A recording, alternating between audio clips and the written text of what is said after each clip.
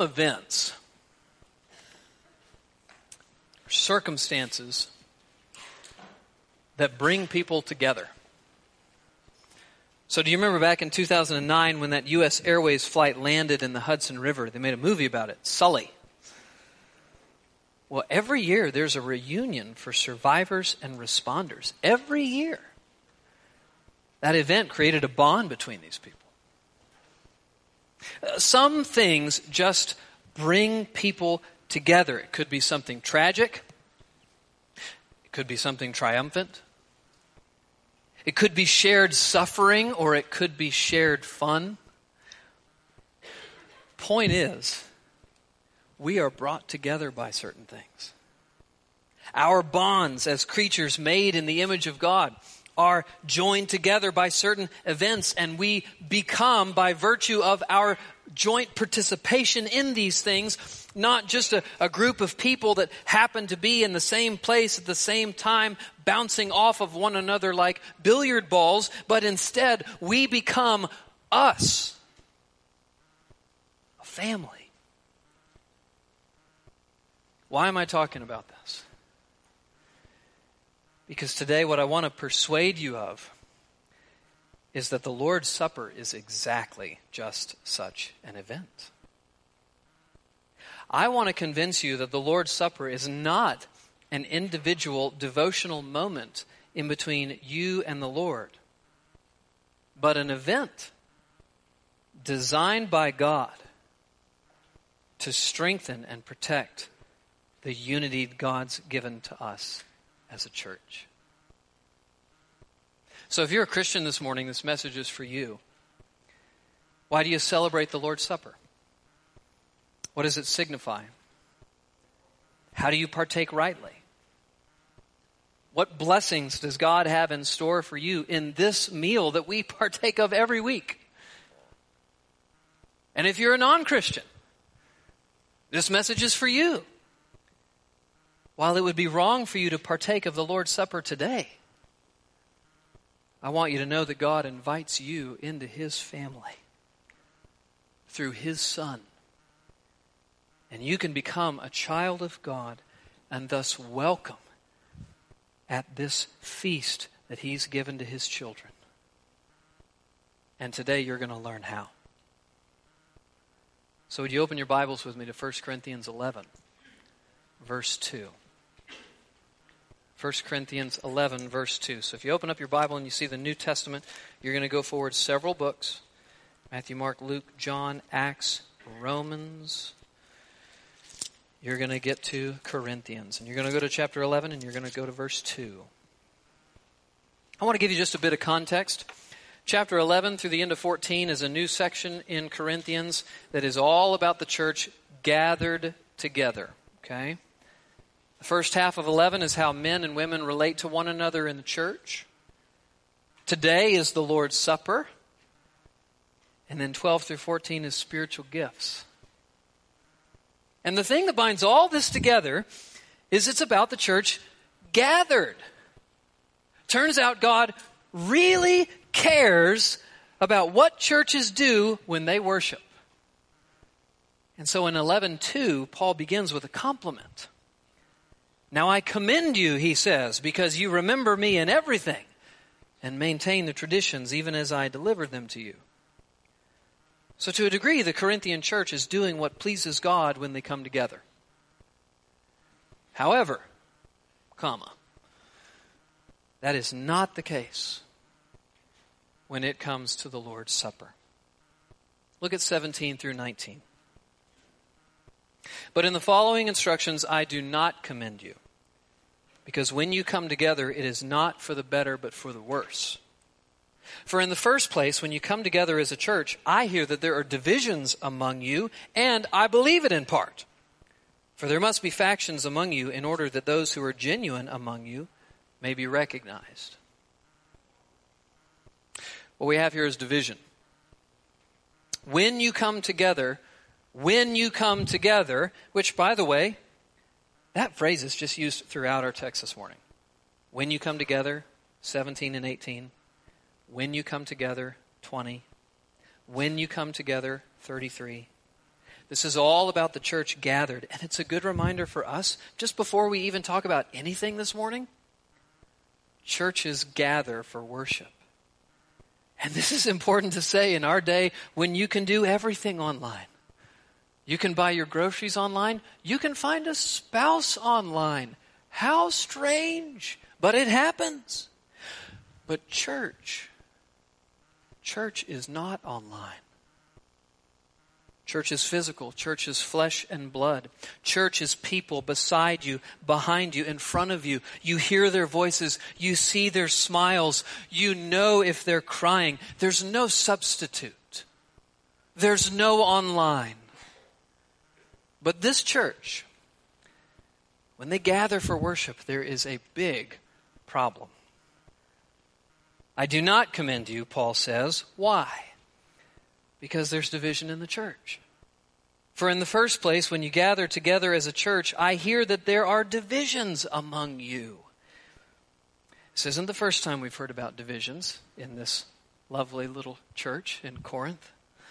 Chapter 1, I appeal to you, brothers, by the name of our Lord Jesus Christ, that all of you agree, that there be no divisions among you, but that you be united in the same mind and in the same judgment. For it's been reported to be my Chloe's people that there is quarreling among you, my brothers.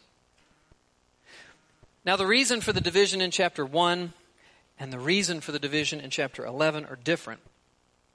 But the result is the same. God's people are at odds with one another. And this is terrible. It is terrible to experience. If you've ever been a part of a church experiencing divisiveness, you know it. And it's a terrible witness to the world, the outside world. It says that we are not unified in Christ, but we actually are. It's just painful. But God does use it. Pick up halfway through 18. And I believe it in part. In other words, I believe the reports about this division. For there must be factions among you in order that those who are genuine may be recognized. Here's the deal.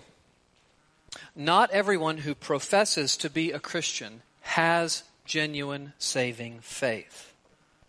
There are some who say, I'm a Christian, but at the end of the day, they actually don't have a real relationship with Jesus. And one of the ways that becomes clear is by how they act. So if they can't reconcile with their brothers or sisters in Christ, if they can't humble themselves and say, you know what? I was wrong. I'm sorry. Please forgive me. If they say and do mean things and never make it right, what's going on is that the state of their heart is being revealed. Those who belong to Christ just aren't characterized by behavior like that. Those who are Christ's are peacemakers, not peace breakers. So there's division in the church. It is terribly painful. But it can have a way of revealing who is a genuine believer or who is not. Well, what's the specific reason for the division here? Well, in some churches, division takes place over the color of the carpet. In others, it's the paint on the walls. In some, it's the Sunday school teacher who refuses to relinquish her spot. These are my 2-year-olds, right? You're like, why would anybody hold on to the 2-year-olds forever? I don't know, but it happens. What was it here? Selfish observance of the Lord's Supper. Pick up in 20. When you come together, it is not the Lord's Supper that you eat. Now, it is the Lord's Supper, okay? But what's happening is that they're botching it so bad that Paul says, I know you're calling it the Lord's Supper, but it's not the Lord's Supper. Because what you're doing is such a far cry from what the Lord's Supper is. So what's happening? For in eating, each one goes ahead with his own meal. One goes hungry. Another gets drunk. Now, in this setting, the church likely gathered for a meal along with their celebration of the bread and the cup. And this is similar to what Christ did on the last Passover with his disciples. So if you just remember, they gathered for the Passover, they ate the Passover meal, and then Jesus instituted the Lord's Supper. So the Corinthians are doing something similar. By the way, this doesn't mean that you have to have a meal with the Lord's Supper, although we'd certainly be free to. The essential elements of the Lord's Supper are the bread and the cup. That's what Jesus instituted. So they're gathering for worship. They're celebrating the Lord's Supper with a meal. It's probably like a potluck where everybody's bringing a bunch of food. But do you know what's happening? Church members who were rich were eating and drinking like kings. And church members who were poor didn't even have enough to eat. The rich went first and devastated the table. They're like all of your little ones that we keep with you for that very reason. But the rich were going first, and they were eating so much that they were gluttonous. What's worse, church members who were rich took so much wine that not only did the poor not have any wine, the rich were trashed. Now be clear. In the secular world at this time, there was a massive distinction between the rich and the poor, sociologically, the haves and the have-nots. But in every age, what the gospel does is it takes our social hierarchies. It takes our social conventions that tend to separate us, and it throws them in the trash. And it says, you are all brothers and sisters. You are all equal. You are all one in Christ. In fact, in chapter 10, talking about the Lord's Supper, Paul says, the bread that we break, is it not participation in the body of Christ? Because there is one bread, we who are many are one body. For we all partake of the one bread. You see, the Lord's Supper is actually a display of our unity as a church. It's a display of the fact that black or white, rich or poor, male or female, we are all one in Jesus Christ. Which is why it is so heinous that the haves of the Corinthians are not sharing with their brothers and sisters who are have-nots. They're actually using their social status to selfishly take their fill, more than their fill, and they're not giving a rip that they're not leaving enough for those without social status to have anything. Of course there's division in the church. And Paul is ripped. Verse 22. What? Exclamation point. Do you not have houses to eat and drink in? Do you despise the church of God and humiliate those who have nothing? What shall I say to you? Shall I commend you in this? No, I will not. Their actions are totally contrary to the meaning and significance of the Lord's Supper. The Lord's Supper is a display of the gospel. The unity it creates. We who are many are one. And the selfless sacrifice of Christ, he who is rich, richer than anybody, he did not look out for himself. No, he looked out for the spiritually poor, for all of us, that we might be saved. And so Paul thinks that we need a little reminder here about what the Lord's Supper is really about. Pick up in verse 23.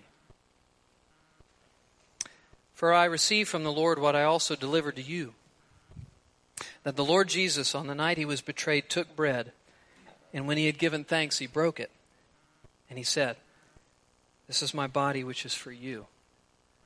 Do this in remembrance of me. In the same way also he took the cup after supper, saying, this is the new covenant in my blood. Do this as often as you drink it in remembrance of me.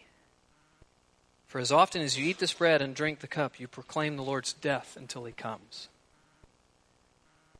Now maybe you've heard those words or phrases 100 times. It's really no matter. Slow down with me and let God's word encourage you. When we partake of the bread and the cup in the Lord's Supper, what are we doing? We are remembering his sacrifice. Do this in remembrance of me. Verse 24. We are remembering his sacrifice. The bread that we break, which, forgive me, due to our germ sensibilities, we actually break it ahead of time for you. There's no problem with that. But it does weaken the symbolism some. The bread that we break is representative of the body of Christ that was broken on the cross. Likewise, the cup that we drink is representative of the blood of Christ that was spilt on the cross. Now, contrary to Roman Catholicism, the bread and the cup do not become the body and blood of our Lord, nor do they maintain any justifying grace. And contrary to Lutheranism, Christ's body is not in, with, or under the elements. Christ's body or blood is not present in these elements at all. These elements are representative. They are symbolic of his sacrifice. His sacrifice. Why did he do this? Why did he give his body to be broken? Why did he give his blood to be shed? He did it for you. Did you notice those two ridiculously small words in verse 24? This is my body, which is for you. Christ gave himself for you, believer. Christ gave himself for your sin, believer. How appropriate is it that he celebrated the Lord's Supper and he instituted it at the Passover? The Passover meal was a meal of remembrance. Israel remembered her slavery in Egypt, how she was in bondage and God saved her through the death of a Passover lamb.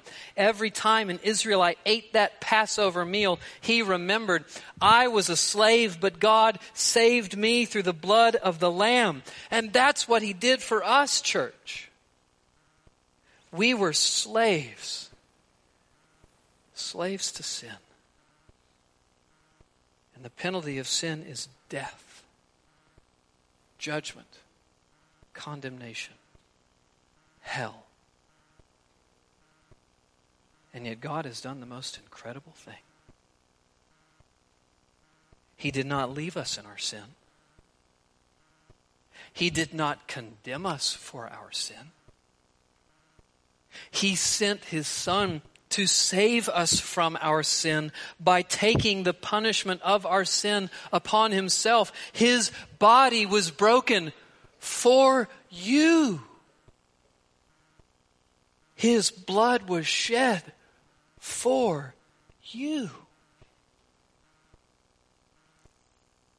Surely he has borne our griefs and carried our sorrows. Yet we esteemed him stricken, smitten by God, and afflicted. But he was pierced for our transgressions. He was crushed for our iniquities. Upon him was the chastisement that brought us peace, and with his wounds we are healed. All we like sheep have turned astray. We have turned every one to his own way, and the Lord has laid on him the iniquity of us all. Isaiah 53. This is what we remember in the Lord's Supper. Non-Christian, this is the cornerstone of our faith. Not the Lord's Supper, but what the Lord's Supper represents. This is why we come to church every Sunday morning.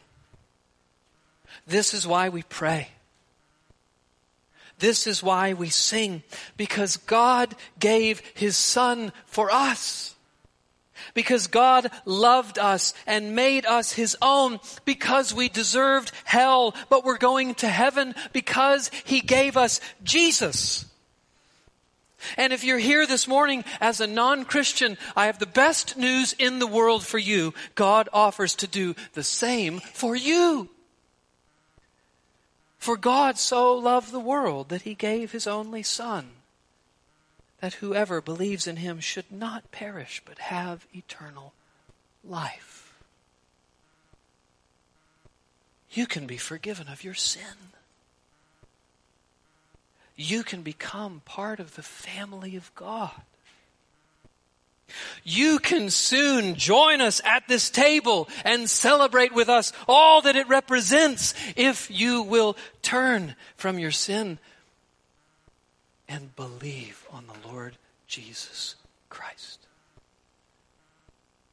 It's wonderfully simple. If you have questions about what it means to become a Christian, how it works, what does it look like, please find me after the service or just talk to a member of Redeeming Grace Church. They will help you. Now, why this explanation of the Lord's Supper in this section? It's because the Corinthian celebration of it is contrary to what it's all about. Think about it. Jesus' selfless sacrifice brings us together as a family around the table, but the Corinthians' selfish celebration of it is splintering and disunifying the family. Totally unacceptable. Paul blows the whistle. Unsportsmanlike conduct. Everybody's out of the pool. You've got to handle this. Verse 27. Whoever therefore eats and drinks of the cup of the Lord in an unworthy manner will be guilty concerning the body and blood of the Lord. What's the idea here? Don't partake in an unworthy manner. He who partakes in an unworthy manner is guilty. You don't want to partake in an unworthy manner because then you're sinning. So, then the question is, what does it look like to partake in an unworthy manner? That's a good question. I actually want to pause on that for just a second, because I think this verse is often not considered in its context. What do you think it means to not partake in a worthy manner? My guess is that you think it means eating and drinking the cup and the bread if you're not doing well in Jesus. Maybe you've sinned this week. Maybe you've sinned big time this week. So, hey, I can't partake of the table. I've sinned. That would be eating and drinking in an unworthy manner. Well, you're partly right. It is about unrepentant sin. But it's about sinning against your brothers and sisters. Partaking in an unworthy manner is eating and drinking while acting in some way that is harmful to the unity and harmony of the church. That is what Paul is lambasting them for. They are coming to the Lord's table, a symbol of Christ's selfless sacrifice and the unity of the church, and they're coming to His table divided. That is heinous. That's why Jesus said things like, if you go to offer your gift on the altar and you recognize that you and your brother in Christ aren't right, you actually need to leave your gift at the altar. You need to first go and be reconciled to your brother, and then you come and offer your gift at the altar. To partake in an unworthy manner is to partake despite actions and attitudes that are harmful to your brothers and sisters in Christ, specifically the ones in this room. So what should you do? Verse 28. Let a person examine himself. Then, and so eat of the bread and drink of the cup. Take stock. Take a minute. Look around. Think. Are my actions and attitudes such that promote the unity and harmony in the church. Think, am I unreconciled to a brother or a sister? Think, am I gossiping or slandering or backbiting or harboring ill will?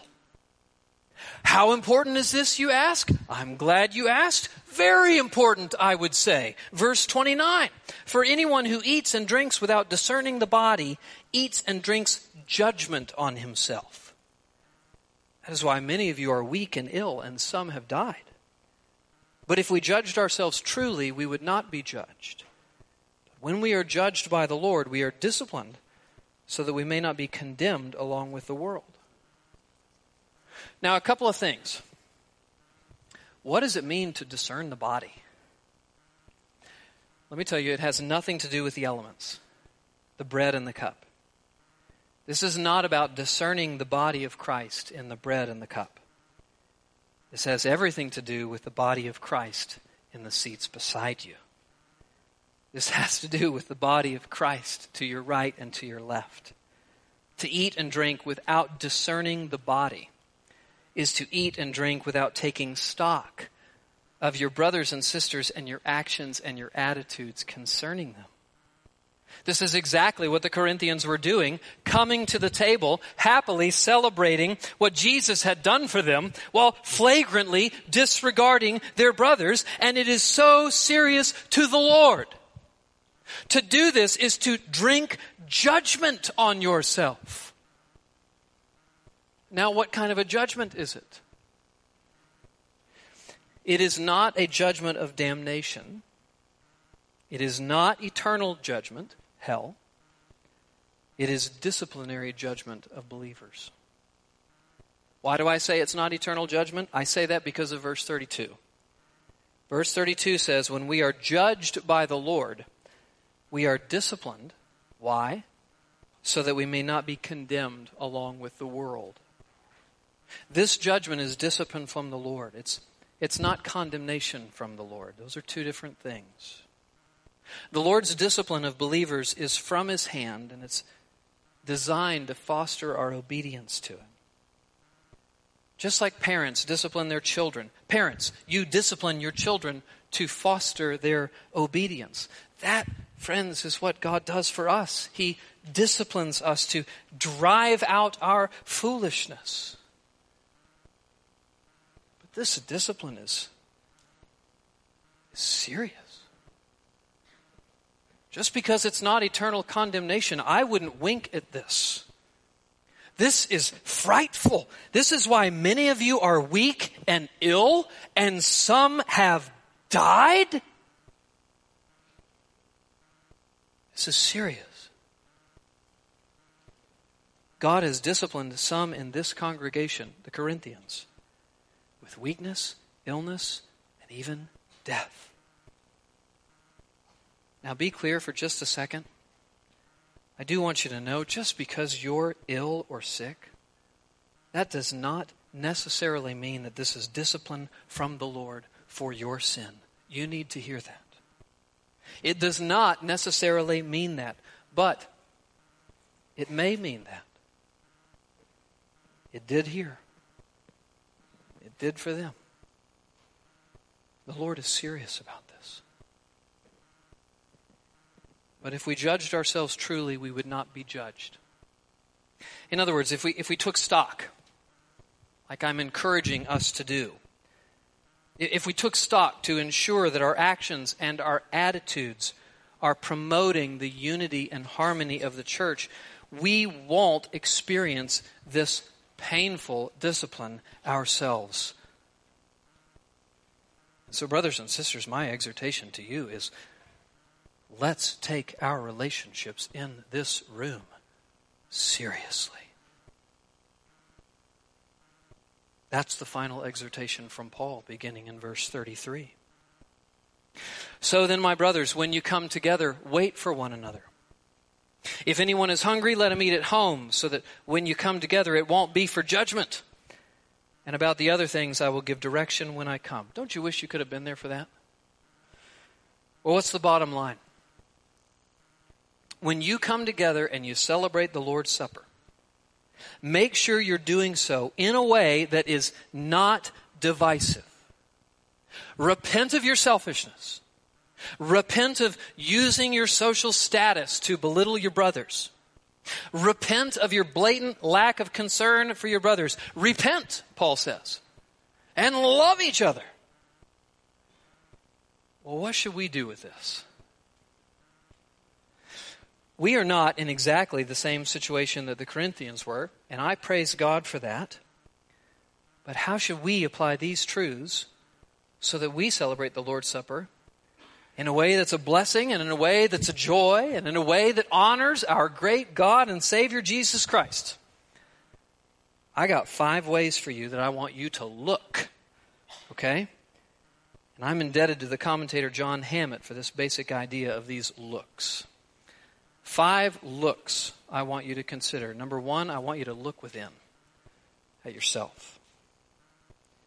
So I just want to take a step back and I want to remind you of a couple of things. Let's just level set, because I don't expect we're all on exactly the same page here in relation to who should partake of the table. When you look at yourself and you ask, are there reasons why I shouldn't partake of the table? Clearly there are some reasons here that Paul lays out of why you shouldn't partake in the table. So as you think about yourself, what are reasons why you shouldn't partake in the Lord's table? Let me give you 3. Number 1, if you're not a believer in Jesus Christ, you should not partake of the table. Okay? Number 2, if you haven't been baptized, you shouldn't partake in the table. Baptism is the entry marker into the church, and the Lord's Supper is the continuing marker in the life of the church. So baptism comes before the Lord's Supper. And you shouldn't partake of the supper before you've been baptized. And let me give you a caveat. Baptism in the Roman Catholic Church is not baptism.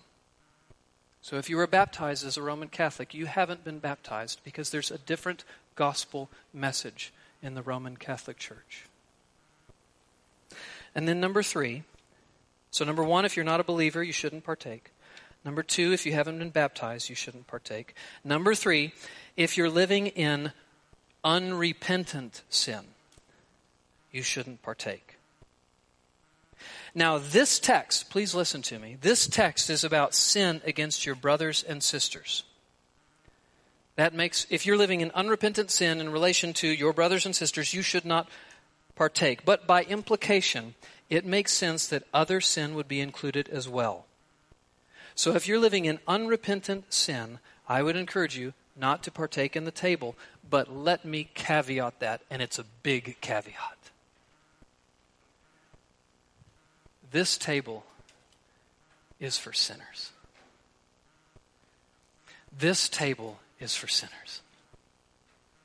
Come to this table, brother and sister, if you've had a bad week, okay? Come to this table if you've had a really bad week. Come to this table. This table is all about our need of grace and Christ's sacrifice to meet that need. The sin that should keep you from this table is the sin that you're unwilling to repent of. Have you had a bad week? Do you want to turn from it? Then come. Are you sideways with your brothers or sisters? Are you willing to do all that you can to live at peace with your brothers and sisters and to reconcile? Then come. Are you discouraged at how you continue to sin? I am.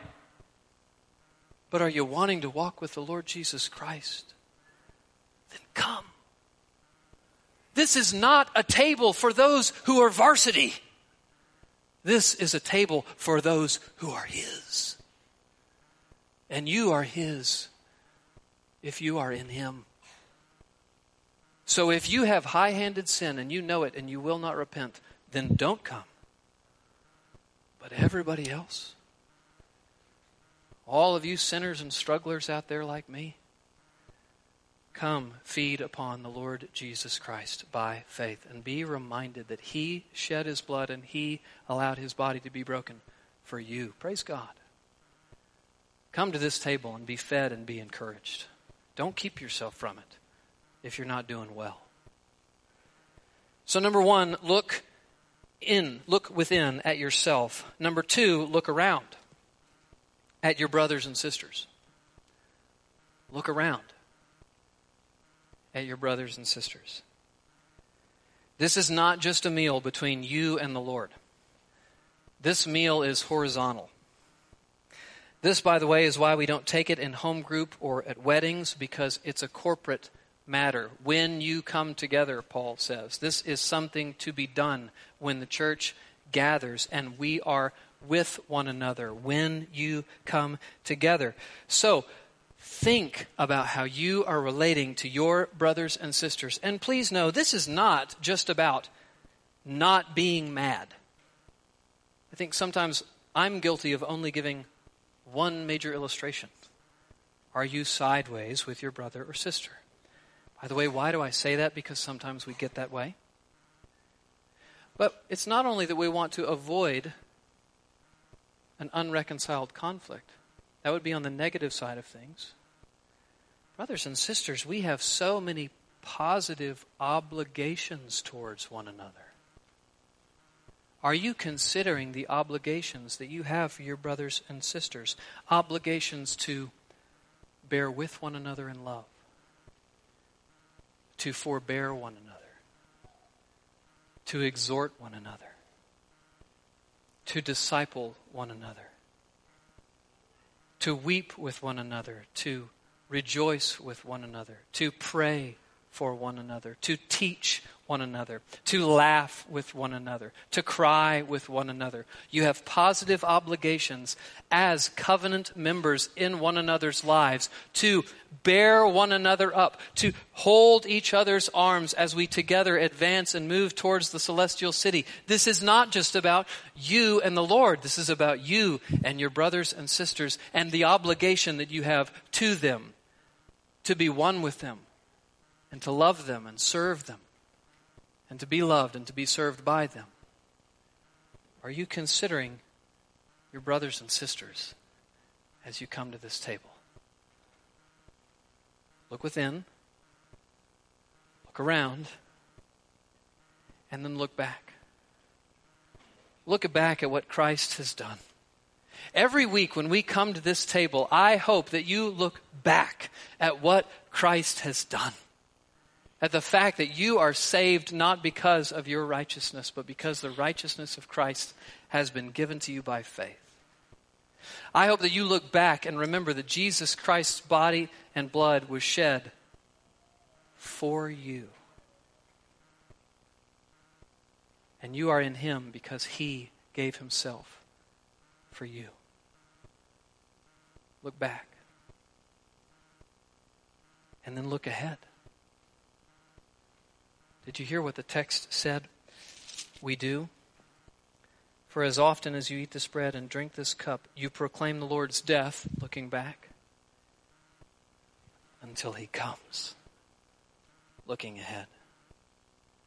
Jesus Christ is coming back. And this meal that we have with one another is a foretaste of a greater meal that we will have with one another in the new heavens and the new earth. And it will be the most rockin' and righteous party you could ever imagine. With our brother and Savior and lover, Jesus Christ, at the center of it all. And us together, feasting with joy like we've never feasted before. And every time you eat this, I want you to think about that. That's where you're going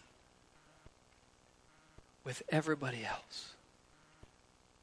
We're going to spend eternity together worshiping the risen and reigning Lord Jesus Christ. So we look ahead.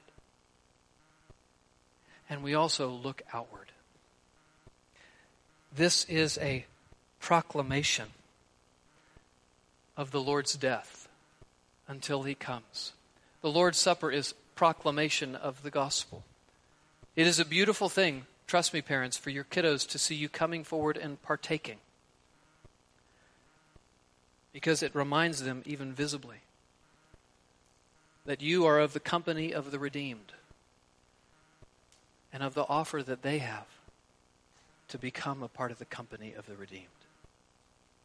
It's a visible demonstration to non-Christians when we Christians are coming forward to the table that we are part of the company of the redeemed and we will be with the Savior. Non-Christian, we want you to be there with us as well. And you can be. So this is evangelism as we partake of this table every week. Sometimes some Christians say, shouldn't you just not fence the table and let everyone come? No, that would be unloving and unkind to everyone in this room who's not a Christian. It would be me telling you you're a lie. It'd be me telling you a lie. That you're right with God and that you'll be with Him in the feast of heaven when you won't be. Unless you turn from your sin and trust in Him. And so this is proclamation. And so brothers and sisters, look within at yourself.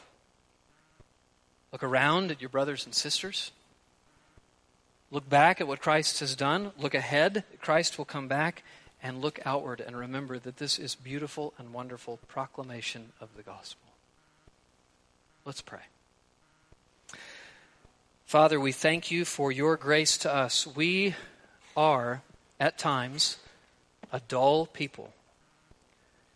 And so you have given to us very plain and straightforward ways wherein we can be instructed and reminded and worship.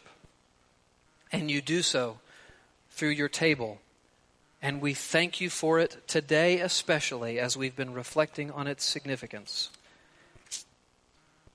We ask your blessing on our service and we thank you. In Jesus' name, amen.